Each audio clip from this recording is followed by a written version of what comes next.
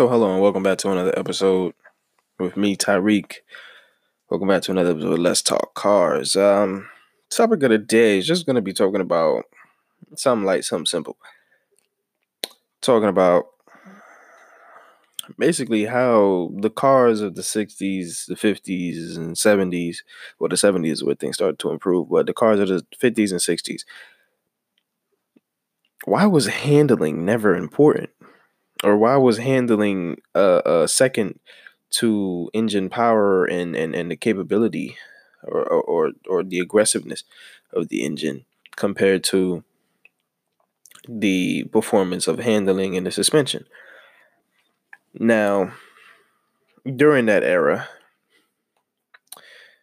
is when racing was truly becoming a staple, motorsport was truly becoming a staple form of entertainment.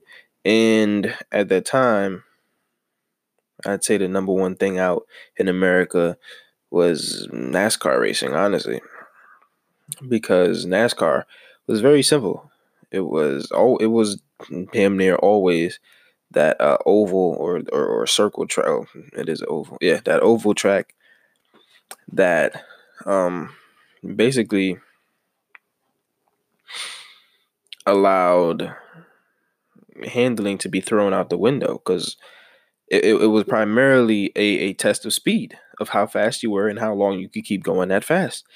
And in that time frame, most people were tuning their cars towards sports. Most companies were tuning their car towards sports. And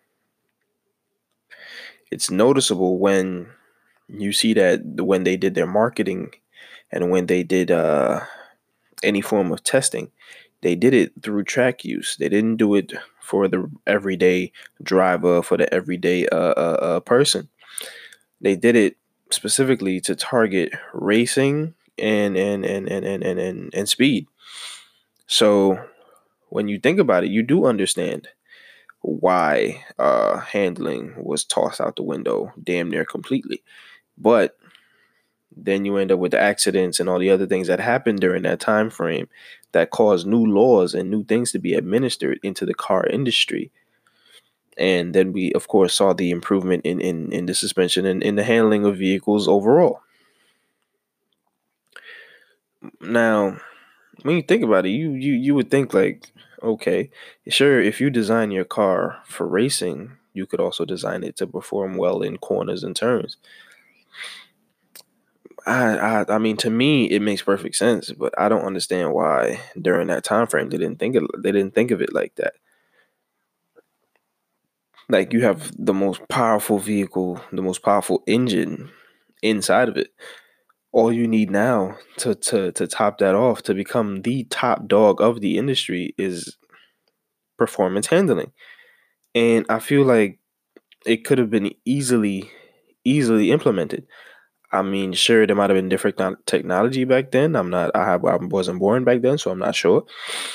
But there could have been a ton of things that could have been done and put on to the vehicles that they were putting such that raw aggressive power into. Now, obviously, let's see, they did drag races. Like I don't understand this. Some cars during that time frame were specifically made just to drag race. They were production cars made just to drag race. Now, when you think about that today, the only car like that right now would probably be like the Challenger, the Red Eye, the Hellcat, all that. Okay, and even then, they have adequate handling.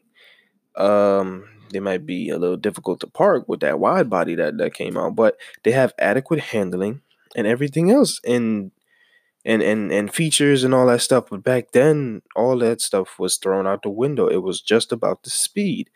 And I want to know, why was that generation so aggressive on the speed? Because we should know, during that time frame, it was the young people basically guided where the car industry was going to go. They simply controlled everything. because companies were only targeting the younger people because the older folks weren't going to go away from the vehicles that they grew to love and that they grew to enjoy. So they wanted the younger people to guide them. And I guess the younger people of that generation was just so targeted towards speed and not comfort. Well, somewhat comfort, but not reliability, not anything else. They were just targeted at speed and power. And I just don't quite understand it. Nowadays, in our generation, our shit is targeted towards economy. Our shit is targeted towards sleekness, but still having an aggressive feel. We're not necessarily all about speed. Don't get me wrong. I would still love to be able to to pick up and go down the highway blazing at like 70, 80 miles per hour. You know what I mean? I mean, that's not that fast compared to how fast I've gone before. But that is still like the normal area in America. That's as fast as you really need to get. That's the probably the fastest you really need to be, or the fastest you'll ever try to get, unless you don't give a shit about any tickets. But I just don't understand why back in that day it was all about speed. It was all about straight races. It's just straight with maybe a slight left turn. Okay, that's what NASCAR was. As a left turn, a left turn, and another left turn. Okay, I just don't unlike they weren't prepared for any type of track or anything like that. I mean, I think later on because of Le Mans and because of the GT era that came out shortly, they did some performance changes to the handlings and to everything else, but they're they most likely could have been done beforehand. And if you had done that, maybe, and just maybe, you could have marketed to an abundance of people and become the top dog of the industry. And this is why I believe Ford, when that Mustang came out, this is why I believe it became so iconic, because the Ford, it put that power into a smaller, more easy to handle body.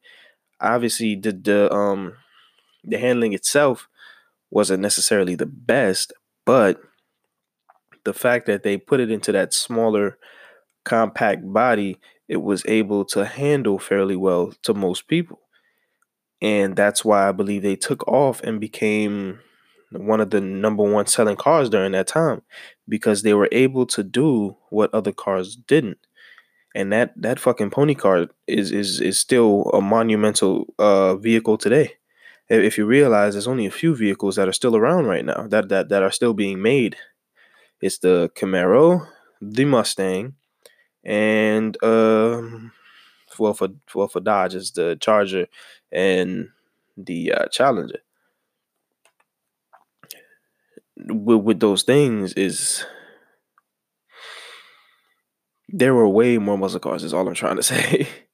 There were way more muscle cars, and if they followed the platform, not necessarily making it smaller, but if they had just made their cars able to handle well, to this day, it would probably be the number one car ever bought. To this, if they were able to do that and make it affordable as well as economic, I feel as though they would have been the top dog, and the Toyotas and things of that nature wouldn't be what's impacting, wouldn't be what took control of the United States. That's just what I believe. That's just how I feel, man. Um, Something that we don't really understand. Something that I don't really understand. Sorry, because I just don't get why they couldn't make. I mean, I guess because of the engine.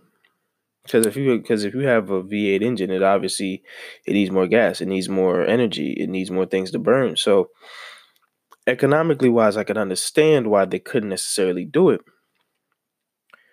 but handling should have been able to be done at maybe in the second generation of cars. The late 60s, early 70s, handling should have been totally overhauled and all of it should have been able to become better. That's about it, man. I just had to go on this little side note, go on this little rant, I guess, because I just didn't understand why the cars were only designed to go straight. If you had a sharp turn coming up, you had to prepare for that shit 5 minutes ahead of time. Like, I just don't understand. But I'm glad that now we're in a era where handling is prioritized, and then the power and everything else comes second. Even though I believe in some companies it still comes first. So I'm glad, and we're in an economic era as well. I mean, I don't really jack that, but you know what I mean. I don't really mess with it. But that EcoBoost Mustang, there's a whole lot of EcoBoost cars itself, the Teslas as well, all that stuff. They have the ability to be, well, they are economically stable and economically correct in terms of the environment and your pockets. Uh, I just don't know what the hell happened in that era. I guess because I mean, more money basically weighed more during that time. Uh, our shit has depreciated substantially.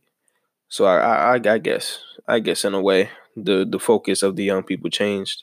Back then, a dollar, well, no, it's not a dollar, but back then, $3 or some shit would have filled up your tank, whatever the case may be, something like that. I don't know, man. I wasn't born then. 50 cents, whatever, would have filled up your shit nice and easy, and you could just keep on pushing down the road.